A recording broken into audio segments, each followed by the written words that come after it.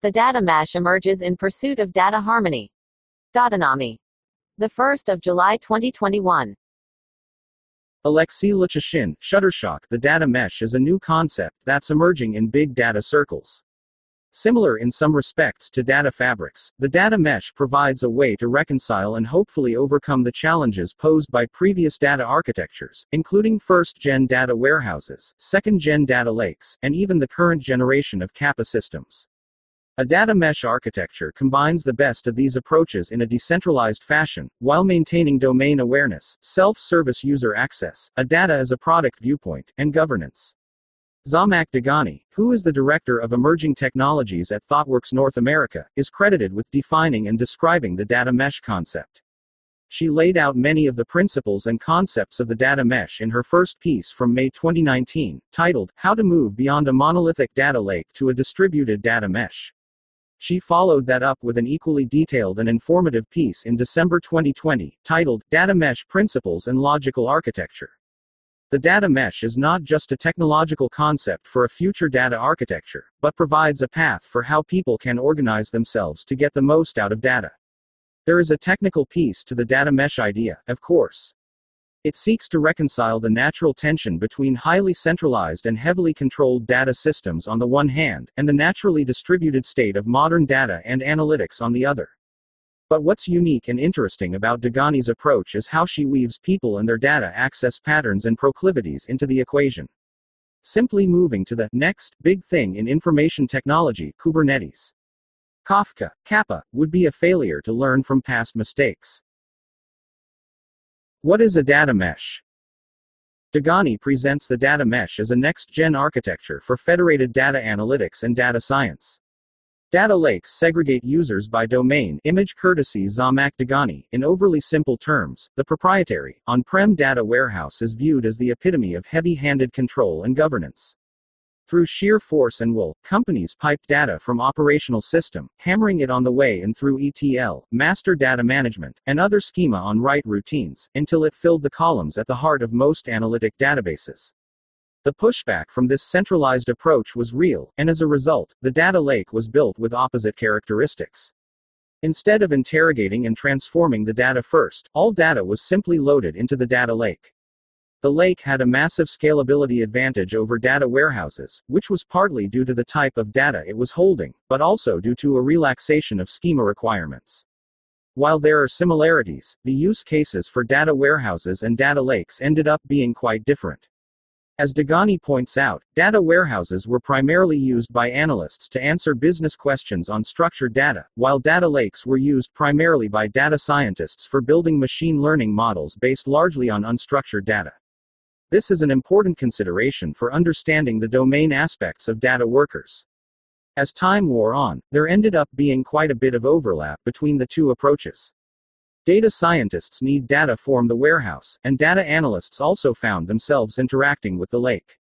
Rectifying these different access paths while maintaining performance, governance, and self-service has proved to be a lot more difficult to achieve in practice, and as she points out in her follow-up piece, the divergence between operational data and analytical data has yet to be solved.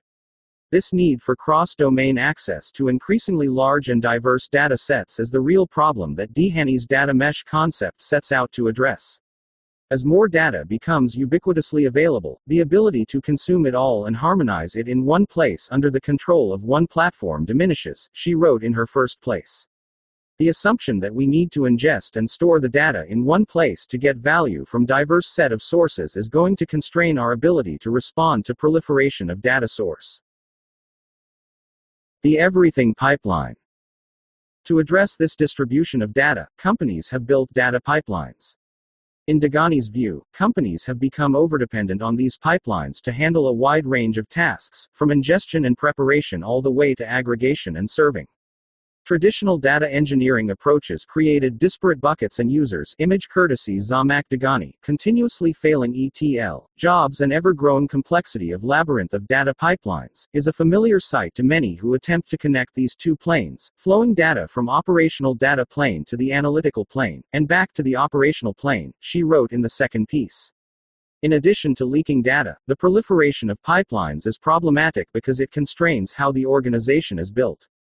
By relying on data pipelines for so much, the architects are decomposing orthogonally to the axis of change, she wrote in the first piece.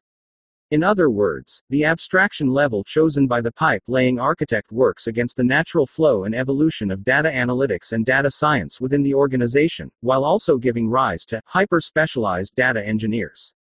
The path forward, in Deghani's view, is a data mesh architecture that meshes, so to speak, three core concepts: distributed domain-driven architecture, a self-service platform design, and product thinking with data. In her second piece, Deghahi added governance as a fourth principle. On distributed domain-driven architectures, Deghahi wrote, "In order to decentralize the monolithic data platform, we need to reverse how we think about data, its locality and ownership. Instead of flowing the data from domains into a centrally owned data lake or platform, domains need to host and serve their domain datasets in an easily consumable way." From her first piece, on self-service platform design, she wrote, "The key to building the data infrastructure as a platform is to not include any domain-specific concepts or business logic, keeping it domain agnostic, and b. Make sure the platform hides all the underlying complexity and provides the data infrastructure components in a self-service manner." From her first piece, ThoughtWorks Zhamak Deghani first described the data mesh on data as a product thinking. She wrote, "Analytical data provided by the domains must be treated as a product, and the consumers of that data should be treated as customers, happy and delighted customers." From her second piece, on federated governance, Deghani wrote, "A data mesh implementation requires a governance model that embraces decentralization and domain self-sovereignty, interoperability through global standardization, a dynamic topology, and most importantly automated execution of decisions by the platform." From her second piece. There's quite a bit more that goes into a data mesh implementation, and Deghani covers it in detail in her two pieces. Needless to say, the data mesh concept appears at the very least to give us a fresh approach for framing thorny and long-standing issues around data access, management, and analysis, if not giving us a path to begin solving them. Related items. Data management self-service is key for data engineers and their business. Why event meshes should be on your IoT radar. Big data fabrics emerge to ease Hadoop pain.